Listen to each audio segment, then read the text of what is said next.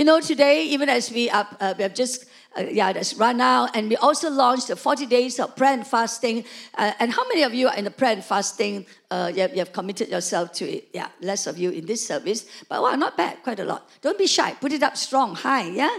Praise the Lord. Well done. You know what? We anointed 1,333 people. Wow, it was really awesome. I really want to thank God for such an awesome church, awesome staff. Because I only told them about it on Tuesday morning, because the Lord only told us Tuesday morning, and the pastors only agreed Tuesday morning, and we had to do anointing of 1,333 people. But I'll tell you this is a powerful season. If you choose to believe that God is real, you will see a difference in your life. And that is why, even I think by the design of God, that we should be doing Matthew chapter 13. So turn with me now to Matthew chapter 13. And this morning, Wayan did an excellent job of explaining why God spoke in parables. And the reason why God spoke in parables, if you want to know it, you go and read, you go and listen to Wayan's message. But today, I'm going to talk about, or rather share from Matthew chapter 13, from verse 24 onwards. He shared from verse 1 to verse 23. And in Matthew 13, there are altogether 7 parables. 7 parables. The first is the major one, from verse 1 to verse 23. And now we're going to give you a few more further down the line. Today I've decided that we will not use any PowerPoints, because I just felt in my spirit that we want to focus in. We want to give God focused attention. So we're going to focus on your Bibles, whether it's digital or spiritual or virtual, but I've got a physical Bible. All right? So those of you who have a proper Bible plus a digital Bible, and if your friend has one and you didn't bring one, can you say, I'm going to really take you out for dinner afterwards, after you finish fasting? Can I look inside your Bible? Is that okay? All right. And those of you who have your Bibles, will you join me to read the passage of Scripture strong and loud so that the Spirit of God can speak to us? Amen? Amen. Are you ready? Are you ready? I brought my specs. Third service, I'm so vain, I didn't bring my specs, so I cannot see anything. So I repented. All right. So if I don't look so good, never mind. At least I can see the word. All right. Join me in reading Matthew 13, verse 24 onwards. 1, 2, 3, go. Jesus told them another parable. The kingdom of heaven is like a man who sowed good seed in his field. But while everyone was sleeping, his enemy came and sowed weeds among the wheat and went away. When the weeds sprouted and formed heads, then the weeds also appeared. The owner's servants came to him and said, Sir, didn't you sow good seed in your field? Where then did the weeds come from? An enemy did this, he replied. And the servants asked him, Do you want us to go and pull them up? No, he answered, because while you're pulling the weeds, you may root up the wheat with them. Let both grow together until the harvest. At that time, I will tell the harvesters, first collect the wheat and tie them in bundles to be burned, then gather the wheat and bring it into my barn. Now, this is the second parable that Jesus explains. In all of Jesus' teaching on the parables, there are only 2 that he explains. The parable of the sower and the parable of the wheat and the wheat. So turn now to verse 36. Actually, don't worry that your version is different from mine. After all, we speak in tongues, so what does it matter, all right? So, yeah. So let's go again.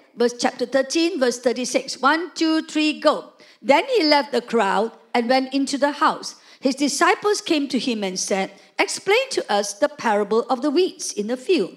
And he answered, The one who sowed the good seed is the Son of Man. The field is the world, and the good seed stands for the sons of the kingdom. The weeds are the sons of the evil one, and the enemy who sows them is the devil. The harvest is the end of the age, and the harvesters are angels.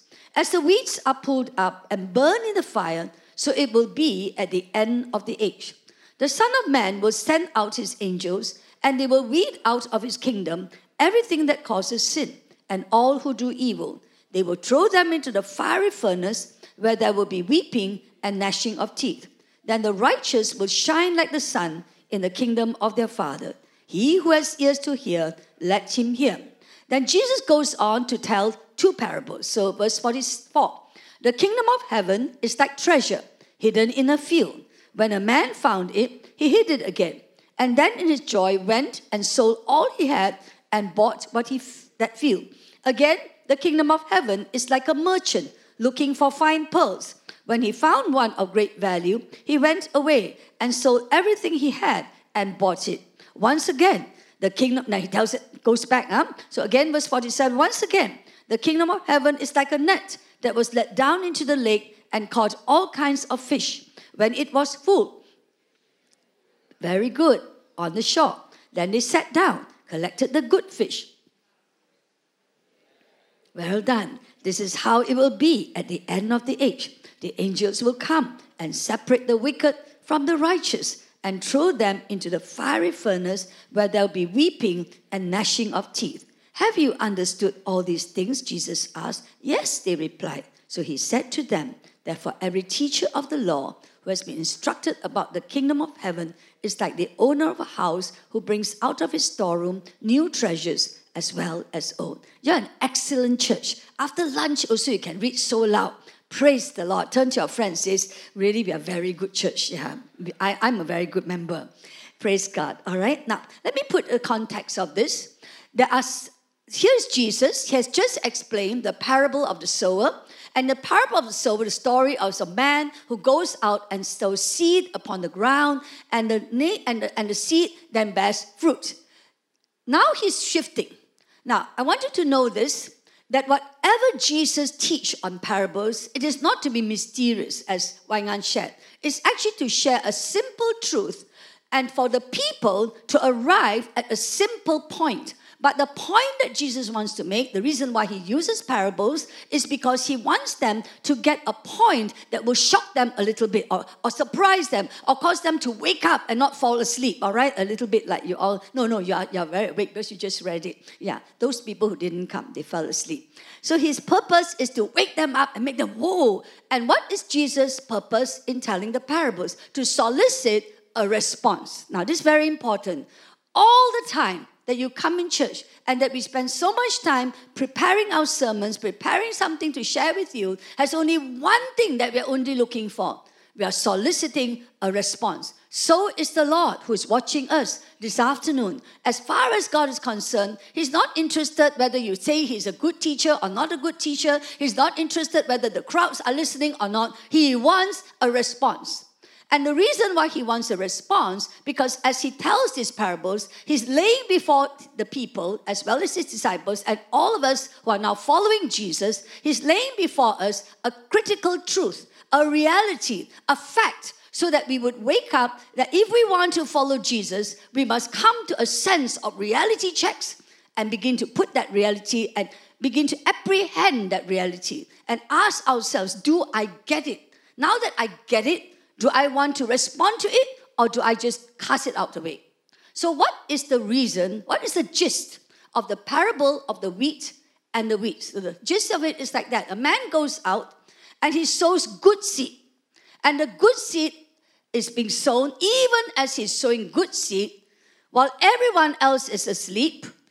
The devil, we don't know it's the devil, an enemy comes in, and in the midst of the good seed sows something that's called weeds. Now, we all know that weeds should not be sown where wheat is going to be sown. But nevertheless, the enemy has come in while everyone is sleeping, and he sows weeds.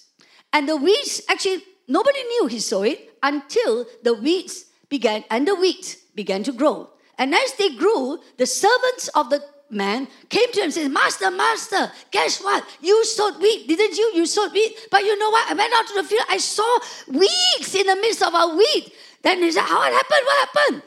And the master said, an enemy has done this. Wow, like that cannot man. Die lah. How my wheat cannot grow leh. Can I go and pull it out? And the master said, you see, it's 2 o'clock. I need to be dramatic a bit. The reason is that he said, you cannot pull it out, because if you pull out the wheat will also be pulled out. No, he says, don't pull them out. Wait till harvest time. Actually, harvest time, wheat and wheat will look different. In fact, if you Google and look at the wheat, it's brown and golden and shining in the sun. But the weeds will look brown and look dry, and there's no weight in the weed. But in the actual wheat, there'll be substance, there'll be juicy and ripe. So this is what the story is about. Jesus goes on to interpret this parable. It's so important that Jesus says, look, I'm going to tell you exactly, because the disciples asked him, tell us, since you told us the meaning of the previous one, tell us, what does this mean? We want to get it. We want to get it. The last one was good, but we must get this one as well. So he tells them, listen, he said, this is what it is. The good seed are the sons of the kingdom, like you and me. And these have been sown by God. Good news, right? But the devil is the enemy. And so you and I need to know this. This is a reality check. Even as we are sitting here, the devil is fast at work. Now, we may be sleeping, all right? We may be asleep, but I want you to know something. The devil never sleeps. Never. In fact, the moment we look a bit drowsy, a little bit lethargic, a little bit not there, he is actively at work. And so Jesus tells them, the enemy is actively at work, and while everyone was sleeping, he has sown weeds, and the weeds are the sons of the evil one. And do you know something? Jesus goes on to add, but I want to tell you this, Jesus says, do not be anxious about the weed or the weeds, and do not be petrified, because you cannot actually pluck the wheat out without plucking out the wheat. But you know something? Jesus goes on to say, what will happen is harvest time. Harvest time is the end of the age. Now, I know that in modern churches today, we don't like to talk about end times, but end times is a reality. That's when rubber hits the road. When will we know that there are weeds in the midst of wheat? When will we know this will happen? At the end time, when harvest times comes, God will send the angels out for the harvesters, and it's so obvious, this is wheat, and he'll take out all the weeds, separate it from the wheat, the real wheat, and throws it out into now. Here's where now go to the word. Go back to the word. I want you to catch it. I don't want you just to hear me. So you're going to use your own Bible. This is what happens. Verse 41, the Son of Man will send out his angels, and they'll weed out of his kingdom everything that causes sin and anything who does evil. And look at verse 42. Where does the wheat go? The fiery furnace, where there'll be weeping and gnashing of teeth. And where does the wheat go? The wheat will be the righteous one, shining like sun in the kingdom of their Father. And then he says this, he who has ears to hear this properly, which means pay attention, wake up. This is a living reality. As you follow Jesus, there are weeds sown in your midst, and these weeds will cause corruption of the sons of God. These weeds are serious things. You need to know that, and it's the enemy that's sown it. But there will come a day when the wheat will be taken in, but the weeds will be thrown into the fiery furnace where there's weeping and gnashing of teeth. Now, so important is this truth that Jesus tells another parable just to make sure the disciples understand the reality of being a follower of Jesus. So he goes to verse 47 to verse 50. Is it verse 47? Yeah. Verse 47. He tells another parable called the parable of the net. And in this parable, a man goes out, casts the net into the sea, just like us. We go into and do rallies and bring in the fish. But in the net, there's good fish and bad fish. When will we know which is the bad fish and which is the good fish? The end of the age, the final moment when the harvest, then Jesus appears, and that is when the good fish get collected in. But again, look at the verse again. The bad fish will be thrown into the fiery furnace where there's weeping and gnashing of teeth. Have you understood? It is so important to Jesus that he shocks the disciples. He wakes them up and says, I want you to know this. I want you to know this. It is not enough just to follow me. I want you to come to reality to do this, because there's a devil. He's actively at work. Do you know what he says? Sometimes even when you pull in the net, there's going to be bad fish in your midst. In fact, the bad fish, the devil's not even mentioned. There's bad fish and there's good fish. And I want you to know this, he says. Just as the wheat and the wheat got separated and the wheat came to the Father, but the weeds were cast and thrown into the fiery furnace where there's weeping and gnashing of teeth, so will the bad fish. The bad fish will also be caught and be thrown into the fiery furnace. Wow, if you were the disciple at that time, you'd suddenly say, oh my gosh, is this going to happen? I hope I'm not the bad fish. I better be careful about the weeds. I better wake up.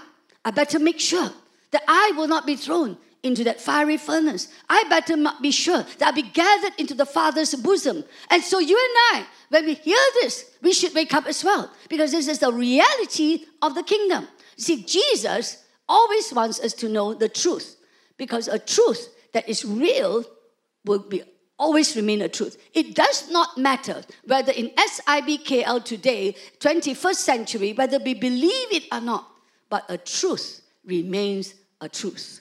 So Jesus is saying this to us. Now, in the midst of this really horror story, so to speak, or in the midst of that reality, Jesus now takes the disciples and gives them a truth.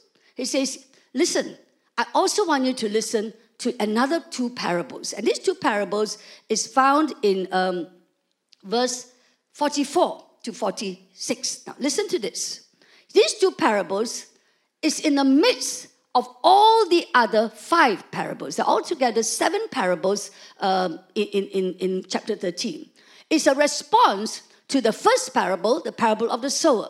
How can we be sure that as we listen to the word of God here, that we are good soil? How can we be sure that we can produce fruit 100-fold, 60-fold, or 30-fold? How can we be sure that even as we follow Jesus and as the devil actively sows weeds in our midst, that we will remain a wheat and not become something else and be corrupted? And how can we be sure that on the day when Jesus sends his angels out, that we would not be gathered and cast away into the fiery furnace, and where there is weeping and gnashing of teeth? And Jesus gives this. Make sure, listen to the parable of the hidden treasure and the man who found the pearl of greatest price. So look at it. Let's look at it again. Look in the Bible. Here is a man. He finds a treasure. It's hidden in the field. He's so excited. It says here, and when he found it, he began to put it back again because he's so scared other people will find it. And he goes away and he sells all that he has to buy this treasure. And this treasure is hidden. It's not easy to access. All treasures are not obvious. If it's obvious, it's not a treasure. In the deep sea treasures, people dive deep, and look for treasure. But he was prepared. He says, this is awesome. I found just a Leonardo da Vinci's, all of his collections or something like that. I don't know what he found. But it was so precious to him that he was worth his while to spend time, energy, and effort to sell all that he has and put all his bid on only this treasure. The second man was even more amazing. He found a pearl of greatest price, and this pearl was a luar biasa pearl. So luar biasa that he says, listen, all my other investments, I'm going to sell it off. I'm going to use all my money, and I'm going to buy only this pearl. Actually, it's not a very good idea, because in investments, you put all your eggs in one basket. There's no diversity. It's a little bit dangerous. But you know what? This man was confident that if he could have this one pearl, he would have been the smartest man on earth. He would have outwit all the other investors. Why did Jesus, what's the point? Remember, if you go and listen to Wai Ngan's sharing, he says, in every parable, there is a punchline. There is a punchline.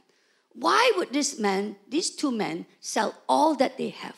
Because that pearl and that treasure was what was sufficient and satisfied everything. Everything they'd been looking for was nothing compared to this pearl and this treasure. What was Jesus' point? He was saying this. If you want to be able to navigate through life, and if you want to, as you go through life, be able to stand strong and firm, no matter what happens, trials come, tribulations come, whatever happens, you will still be fruitful. And your leaves will still never wither. And you bear fruit in every season. That's the story of the parable of the sower. Fruitful, no matter what happens to you. If you want to be the kind of believer, the kind of follower of Jesus, that even if the devil sows weeds in your midst, you will still be harvested as a son of God. Amen? How many of us want to do that? How many of us want to do that? Do you know it's futile to be a Christian if on the judgment day you are not there? Do you know it's a waste of your life then? The whole purpose is this. What will make sure you will get that? treasure Jesus like the man treasured the pearl. You know why the man treasured the pearl? There was a hunger to possess. No hunger, no treasure. That is it. And so this man, when he saw it, he was hungry. He just felt, this is it, this is it, this is it. And Jesus said the same. Actually, he says, you must begin to realize the whole truth of the gospel is a treasure.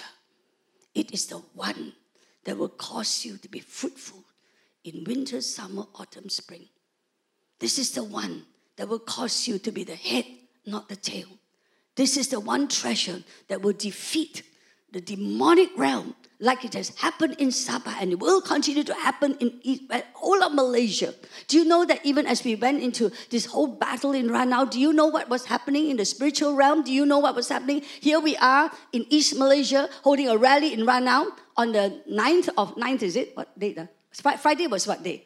9th of August. Did you know that at exactly 9th of August in Kota Baru, another rally was held? Rally held for Zakir Naik. What do you think is happening? Because there is confrontation in the realms. It's a reality, my friends. Reality. But unless you and I begin to dig deep, begin to be like the man, begin to say, I must have more of Jesus. I must really begin to read the Word of God. Not only must I read the Word of God, I must begin to fast and pray. I must begin to understand prayer. I must begin to know what it means to have Jesus, what it means that Jesus is far above every principality and power. I must begin to know that. Do you know, whatever we do out there means nothing. That is why I want to warn us as Malaysians. May 9th has come and gone, and if you and I don't wake up, actually, things won't be as rosy as you and I think. And that is why I feel God is saying to us as a church, listen, God wants to rise up for us. But even as we did that, God gave tremendous understanding. Even as we see the crowds coming to Ranau, it was an affirmation that God is with us. Amen? God is with us. But the key is the church. The church needs to be really, like this man, dig deep for treasure. Must go deep, must long for Him, must begin to hunger for Him. And that's why this 40 days of prayer and fasting become critical.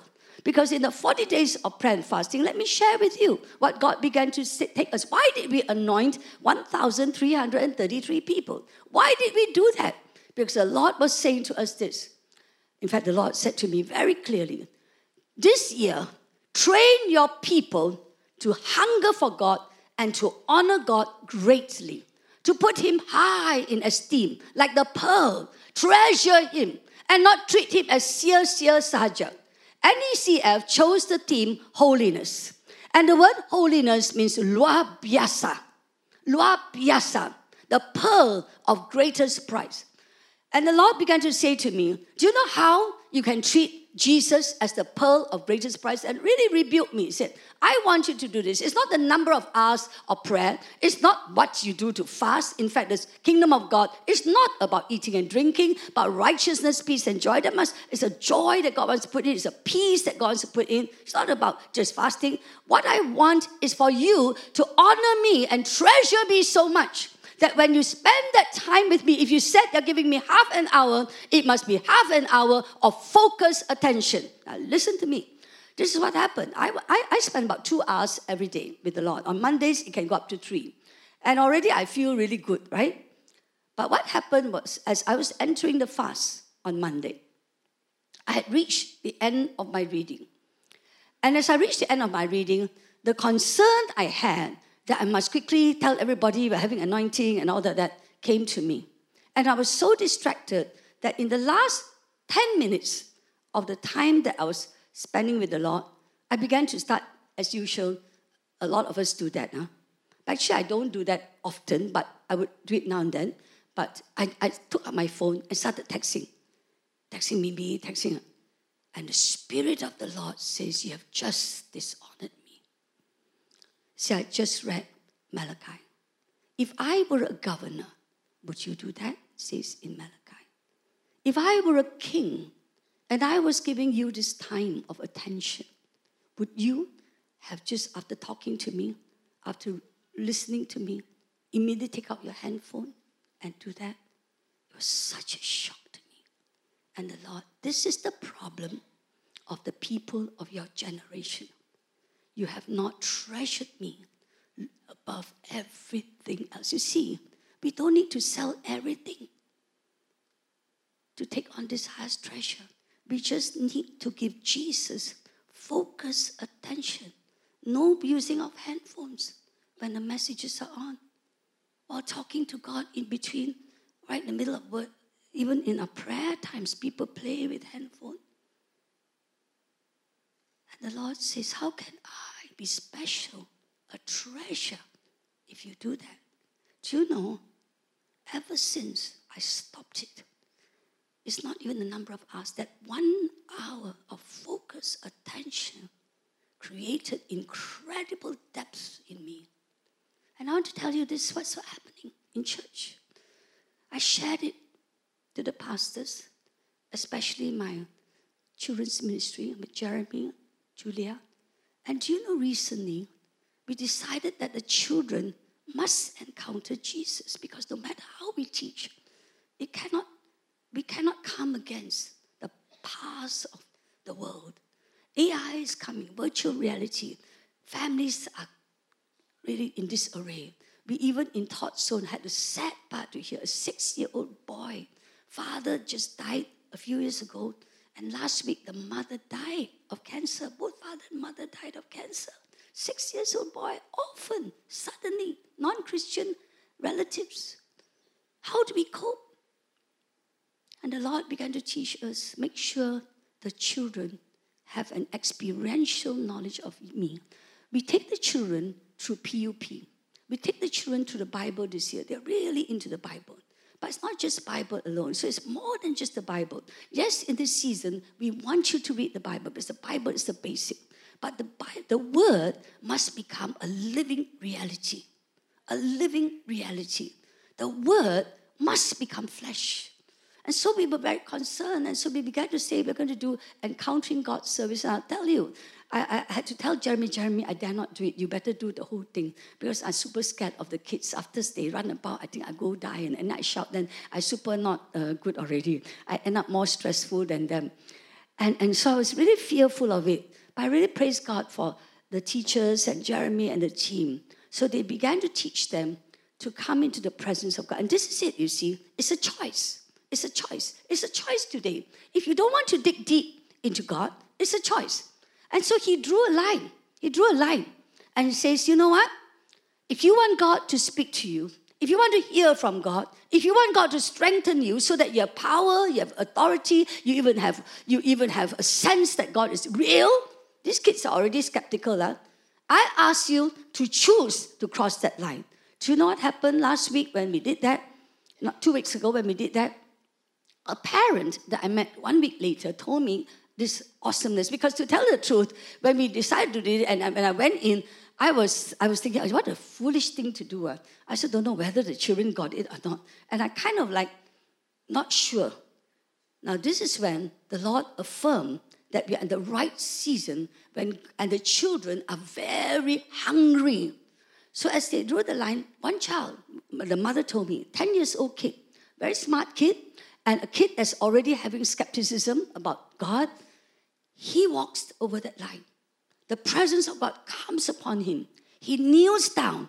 He's overwhelmed. He wants to cry, but he's macho, tak mau cry. But he's experiencing sensations. He goes back to his mom and asks the mom, it describes everything that happened to him. Ask the mom, what happened to me?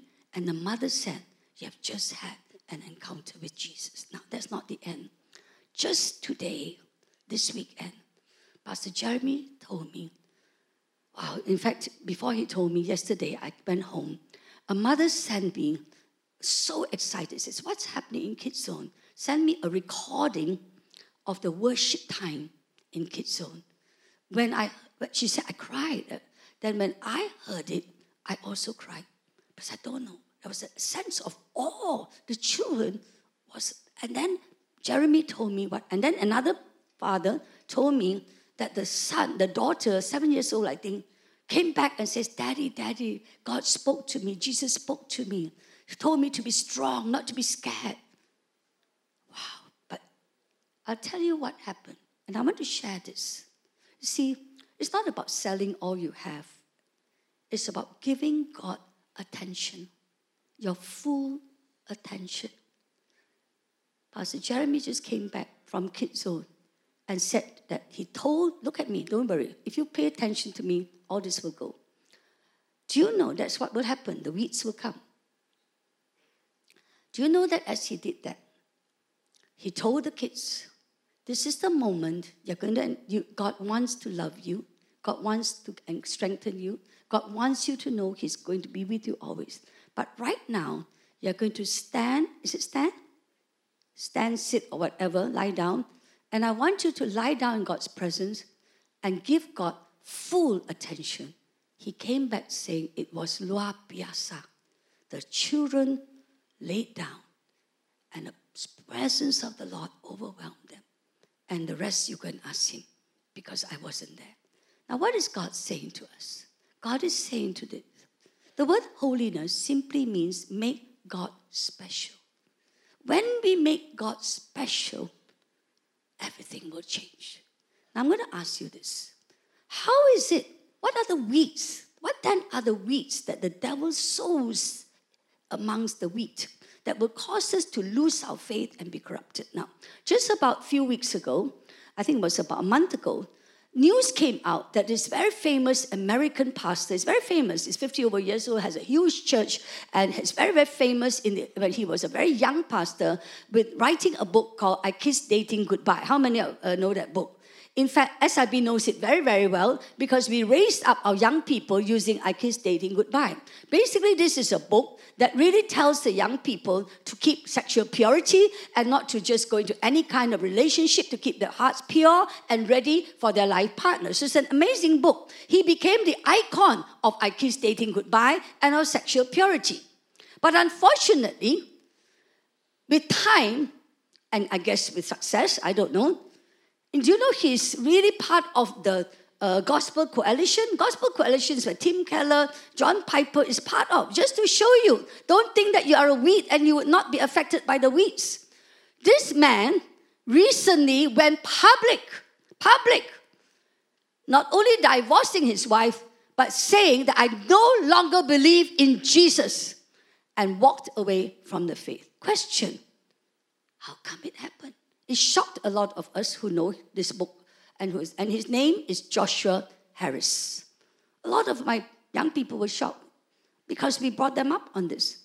What happened? Now, this is where God began to speak to me. You must tell the people what are the weeds. So turn now with me to the to the book of Jude. Actually, I'll give you a good news. If you want to say, I read 2 books of the Bible, you just read Jude and Philemon. Only 1 chapter, only one. And then you can boast already. I read 2 books of the Bible. Entire book, no. Beginning to end, Now, Jude is at the end, just before Revelation, right at the end. Now, this is an important information. This Jude is particularly speaking of the last days. And remember just now, Jesus is talking about the wheat and the weeds, and he's talking about in the last days, just before the end of the age, you're going to experience this, and at the end of the age, there's that separation. So Jude is talking about that. So turn with me to Jude and look at, I'm going to read from verse 3 to verse 4. Dear friends, although I was very eager to write to you about the salvation we share, I felt I had to write and urge you to contend for the faith. Now, why contend for the faith? The faith of a believer is not everything, it's so easy. There is a devil. Jesus just told us there's a devil. You have an enemy and he's going to fight you. You have to contend for your faith. It is not just an afternoon walk in the park. Being a follower of Jesus is not an afternoon walk in the park. It's not a picnic. It is a warfare. There is a devil contending for your faith. And then he goes on to say in verse 4, for certain men whose condemnation was written about long ago, have secretly slipped in. So the weeds are now entering the field where the wheat is. Secret men secretly have slipped in. Who are these men? They are godless men who change the grace of our God to a license for immorality and deny Jesus Christ, our only sovereign and Lord. And listen to me. You know, when a lot of preachers think that, the weeds and the wheat means that in the church now just embrace LGBT and all these perversions. It's true. But I want you to know that it does not start there. Although the end of it is perversity, it doesn't start with perversity. At the end of it, this godless man will be manifested as sharing what is called grace with license. It will not start there. It doesn't start there. In fact, Pastor Choo, at the launch of the 40 days in Mark chapter 9 says, there's a phrase that Jesus used, "O unbelieving and perverse generation." In other words, the believers can end up being perverse. It doesn't start with perversity, however. It starts with unbelief. But how can we have unbelief? After all, we love Jesus. How can Joshua Harris have unbelief now? How come he became unbelievers? The secret is in verse 18 of the book of Jude. Look at it.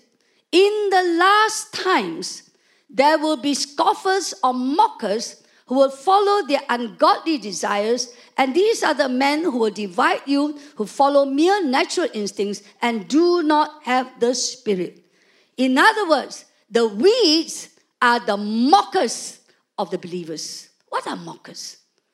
Before I go and tell you what they actually are, this is what a mocker would do. What man? Fasting and prayer, I don't say man. Must eat one ma. Where got meaning one? Hey, go to church enough lah. Already you go to church, some more you cell leader. Some more you pastor, some more. Come on, man. It's a real world lah. Mocks. It mocks your desire to go deeper. In fact, this man would even say, come on, sexual purity.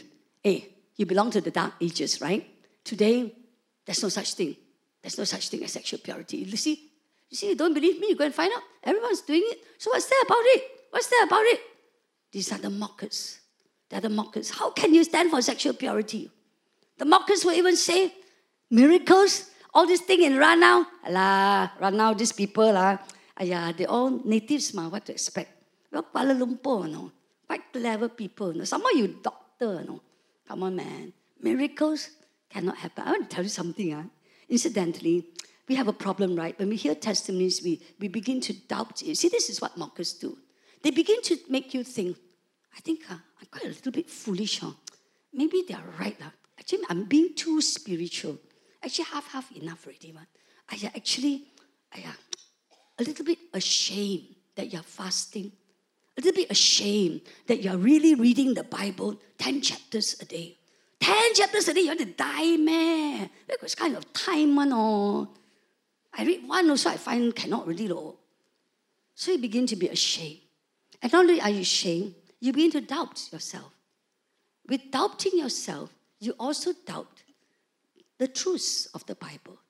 And not only do you doubt the truths of the Bible, slowly there's disbelief, not unbelief yet, disbelief. What's disbelief? Disbelief is different from unbelief. Disbelief is that, God is great, but all these great testimonies, don't know true or not, no.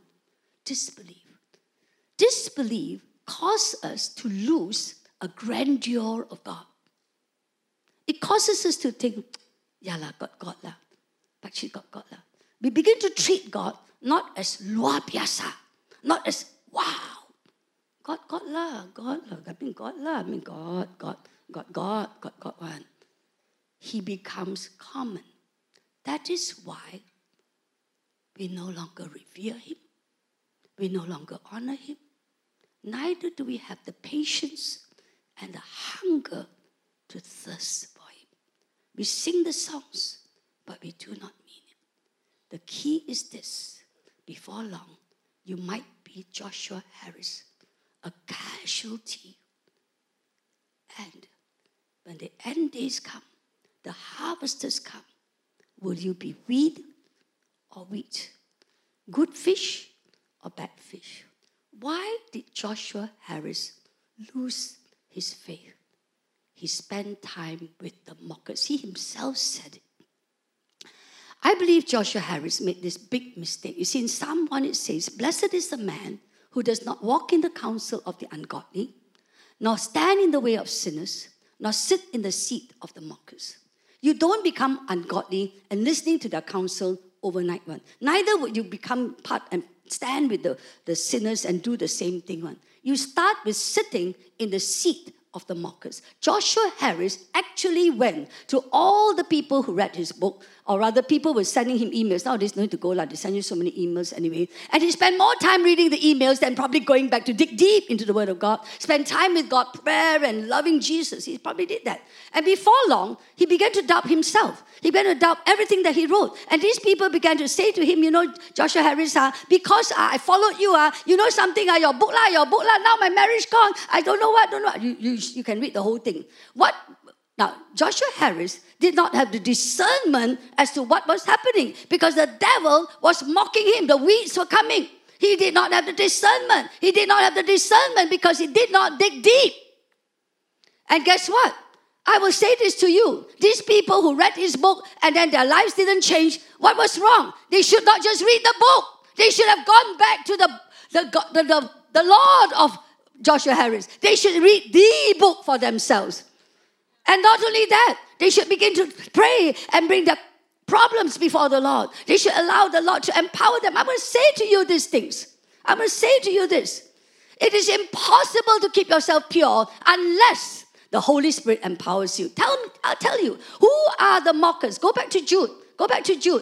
Jude describes the mockers. Number one, they have ungodly desires. Everybody say, ungodly desires. How many of you here want to be godly? But the mockers are not godly. They have ungodly desires. And not only that, it says there, they follow natural instincts and do not have the Spirit. What does it mean? What does it mean to follow natural instincts? To follow natural instincts is just to be human. Follow senses, sensual. To begin to look at spiritual things as, so stupid, cannot, why you're so spiritual? Do you know something? The Bible tells us, if you do not have the Spirit of God, you do not belong to Him. Romans chapter 8. In fact, if you do not have the Spirit of God, you cannot know God. Because God is Spirit and truth. And you know something? It says that who can know the mind of God except the Spirit of God? Can you know the mind of an ant? Can an ant know the mind of us? Cannot. Who can know the thoughts of God, the understanding of God, the wisdom of God, unless the Spirit? So these men, they think they're very clever. They don't want spiritual things. They have no hunger for spiritual things. They reject spiritual things. And they allow their flesh to take over. And they go around and mock the Christians. And so it says they divide you. They divide you into spiritual and secular. Go to work, you're unspiritual. Come to church, you're spiritual. What has happened? Skepticism has come in. And because of this mocking, these people like Joshua Harris are casualties in the kingdom of God. Do you know how sad God feels? I just heard something happening in Australia. After sharing in the third service, one of my friends who came back from Australia told me this. Do you know it says, you are so blessed here because there's a hunger for God, but there's no hunger there. I just want, he told me this. Listen, he said, do you know what's happening in Australia? Do you know in the churches, they just take God for granted. They just can't be bothered. And do you know what's happening in Australia? Do you know, he said, there was just an abortion, an abortion clinic. There was a sign abortion clinic. And his friend merely went there to look at the abortion clinic sign only. Only look. A police car with two policemen saw him looking and assumed that he's going to pray against abortion, went down and arrested him. Casualties in the kingdom of God. That's why. Can you feel the heart of Jesus? Jesus is saying, if you don't make me your greatest treasure, you cannot withstand the mockers. I want to close. I don't want to, there's so many testimonies I could share, but I want to close. Jesus spoke to me very deeply. I really treasure this season. I've decided that this season, I'm going to ask God to take me to another level because I need it. What makes me think my faith will stand in times of difficulty and calamity? I cannot take that for granted. And so God began to speak to me. He says that 3 very serious things happening in the church today. And tell it to the people. I even told it into the second service when Wai was preaching, but it's so serious, I felt I had to release it. These are the 3 situations that our Heavenly Father is very concerned about. And look at me, don't worry what's happening behind my back. The first he says is called shallow or superficial Christians. Christians who come to church, but it's like the parable of the sower. The word is there. The word is being sown. God is a good sower. He sows good seed. But even as the seed is sown, it's just falling on the pathway. What is the pathway? So Jesus explains it.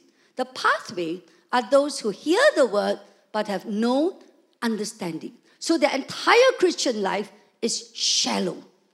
Or rather, it's just not. In fact, this one not even shallow. His entire Christian life is wasted.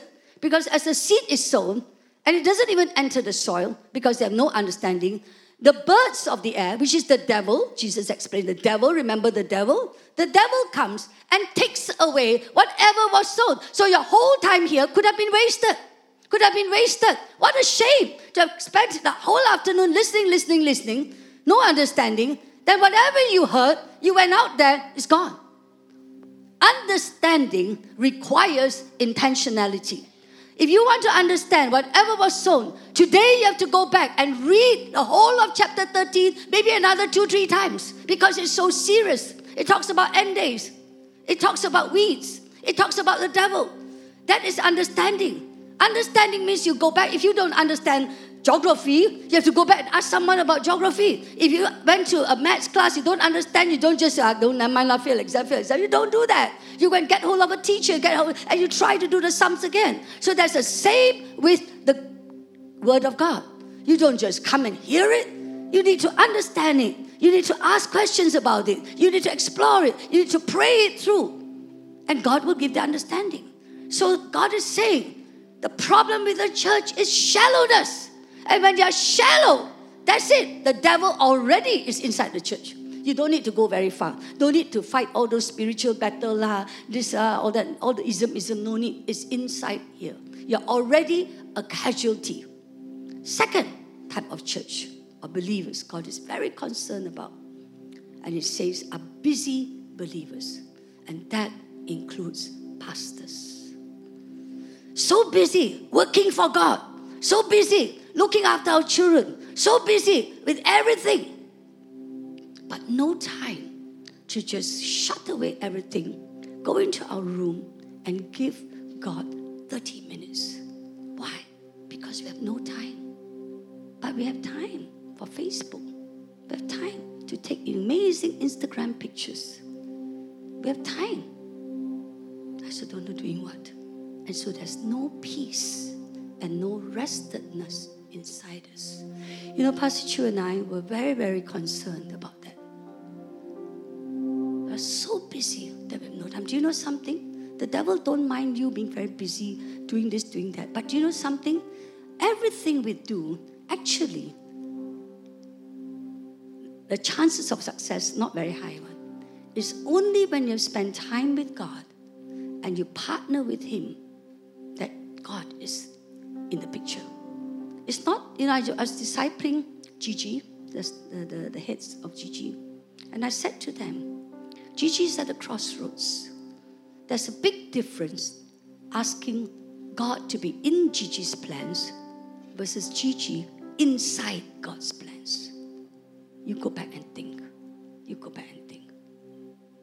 When we are busy, God is just sokong saja lah. But when we have given God focused attention, the power, the anointing, the glory of God, the substance of God, the very nature of God begins to enter us. So much so that even when we open our mouth, it's actually not us anymore. It is God. I can never forget the story of James Kawalia, a Satanist encountering one young college girl who carried the glory of God, and all 640 of his demons fled from her. Why? Because this girl spent time with God. So Jesus is saying to me, make sure you are not so busy. Make sure in these 40 days You have intentionally carved out time. Write it down exactly how you're going to do it. Decide what you're going to cut off so that you're not so busy. Second problem, busyness. Third problem, satisfied. Satisfied people are not necessarily weak Christians. They could even be very mature Christians because they learned so much, they've done so much, but they're satisfied. The problem, I think, with Joshua Harris is that he was satisfied. His church was growing. He was influential. He had impacted so many lives. And by being satisfied, his hunger to know Jesus more, I think, stopped. And God has reminded me, SIP is in danger if you better warn them. They should not be satisfied. Yes, we did a very successful rally, but all glory be to God. But this is still the season to hunger for Jesus. To be saying to ourselves, enough is enough. I don't want to go through the motions of church. I don't even know what it means. I don't understand miracles. I don't understand this. I don't understand this. But I want to press in. Do you know, I want to end with 2 stories, all right? One story is truly a miracle. One of my prayer leaders, she's a tremendous prayer leader, and she also heads the healing and deliverance ministry. Her cancer came back. She has been healed of cancer for many, many years. Then suddenly last year, it came back. And came back at stage 4. So she went back to Kuching for therapy. And she went back to Kuching for therapy. And God gave her a verse. She's a person and a husband. They really dig deep into God. They really spend time with God. They really home in on God. They really build that amazing relationship with God.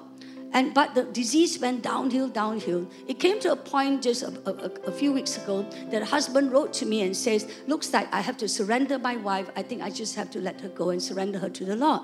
And so we also thought, surrender her to the Lord. Lo and behold, just about last week, I think this happened. I think it's only last week or maybe 2 weeks ago. Suddenly, news came. Suddenly, I got a text from her. And I was a bit shocked. Now, I tell you what happened. So what happened was that here, everybody had given up on her. She was in hospice care. She went into coma. And she went to coma for 12 to 13 hours. And so the husband has actually signed the consent form for her that if anything worse happens and that they would not resuscitate her. Actually signed already. But what happened, she later on told everyone, is that in the 12 to 13 hours, because she's really got substance, this one, see, substance is substance one. You cannot deny substance. Because she already had it, in the 12 to 13 hours, she was fighting the demons for her life because the demons were determined that she would not have a testimony to give. You see, how can you silence the mockers? Testimony. It's the testimonies that silence the mockers. Amen? You look at me, right? So this is what happened. For 13 hours, she fought the demons. And suddenly, she said, I felt resurrected. She just sent me a text. So I didn't know what happened. So later on, I found out there were 2 girls from our church who went there to support her, to actually prepare her towards the last days and all that. They actually saw the whole event. They were shocked because when she came out of it, she began to want to eat. The next day, she was eating food. And yesterday, I asked Helen, she's walking. Choo, who is her name? Do not let people mock the things of God. Amen? And I want to end by one more testimony that Waingan shared, happening in Life Gen. Our college students downstairs, we may despise, that kind of seeking of God, so deep, so hungry. Pastor Tabby is actually going to preach on hunger. And they're already very hungry. Now, this is what happens. This is what happened. Waingan shared, there was a young man, college student, came in, accepted Jesus Christ for the last 2 years, discipled in Life Gen, growing in the Lord. And then he gets an opportunity to go abroad to study. And of course, by now, everybody says, praise God. No, God has given you an opportunity. Go abroad to study. Go there. Learn as much as you can. And of course, some people end up staying there forever and ever. But so this boy went. And he went there. But 1 year later, he came back. So Waingan asked him, what happened? Why are you back? And he shares this. Listen, he says, when I went to this country and began to study, I felt that I was being choked. See? Seed amongst the weeds. Seed amongst the thorns. I was being choked. I was being stifled of my spirituality. My faith was being submerged and being drowned. I found it so hard to pray. In fact, I get mocked if I pray or even read the Bible. So I decided, no, I cannot do this. I'm going to give it up. I'm going to come back and study in Malaysia. I gave up because he said this is the pearl of greatest price. I cannot afford to lose my faith. I can lose the opportunity to study abroad, but God will give it back to me here in Malaysia. Young man, let's stand. Let's stand. This is a season when God is serious with us. If you are serious with God, my friends, you will see great things in your life. You see great breakthroughs in the workplace, in your family, in your children, even in Malaysia. A powerful prophecy was released on Saturday morning by Elder Kuntat's wife from Malaysia. So powerful. Because God is at work. Amen. Now pray, just pray for yourself first. Pray for yourself. Begin to say, God, I want to give you focused attention. I want to take this opportunity of the 40 days fast to come into a serious time with you. I don't want to become a casualty like Joshua Harris. I do not want even on Judgment Day to be hurled out and cast away and thrown into the fiery furnace where there's weeping and gnashing of teeth. No, Lord. No, Lord. Be like the disciples when they heard that verse. No, Lord. I want to seek you with all my heart so that I will come into the bosom of my Father. Come on. If that is you, put up your hands. If that is you, put up your hands. Come on. Shout out, pray in tongues, pray in language. I don't care what you pray in Malay, pray in Chinese, pray in anything you like. As long as you pray, God, help me. I need more of you. I need more hunger. I need more of you. Come on, pray. Oh, just pray. Say, Lord, I need you. I need you with all my heart. I cannot afford this life without you. I do not want to be a casualty. I do not want to be a victim of the world at the moment. Come on, pray in tongues. Come on. Pray in tongues.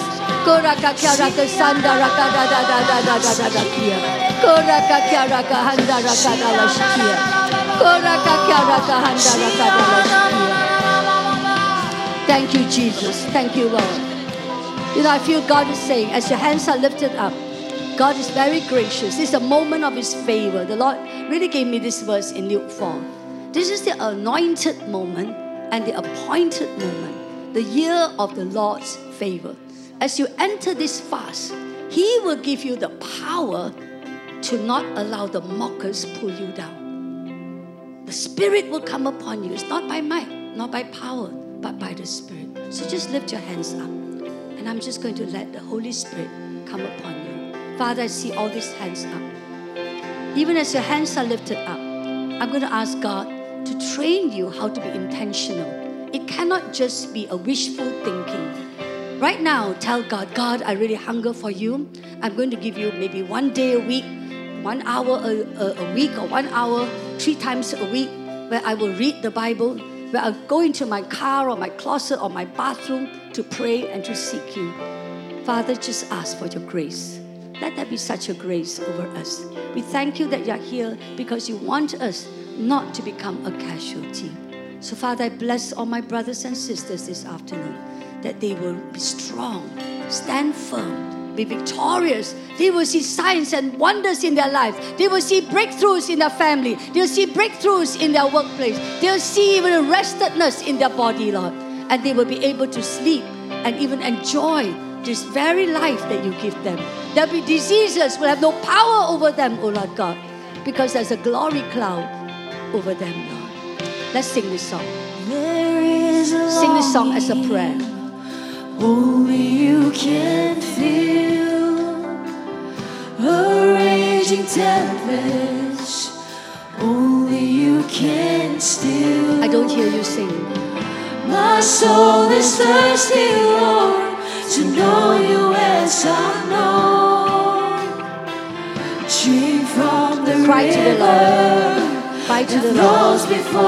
Take me deeper. Tell the Lord, take me deeper. I don't want to be in shallow waters. I don't want shallow waters. Deeper in love with you. Jesus, hold me close in your Don't get distracted by people. Focus on the Lord. Take me deeper. Take me deeper.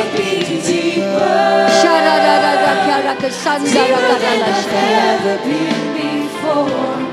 I just want to love you more and more.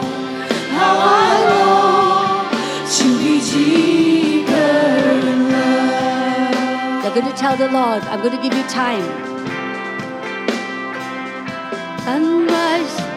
Sunrise to sunrise, I will seek your face. Drawn by the Spirit to the promise of your grace. My heart has found in you a hope that will abide. Here in your presence, forever satisfied. Come on, tell the Lord. Oh, tell the Lord. Take us deeper, Lord. Hallelujah,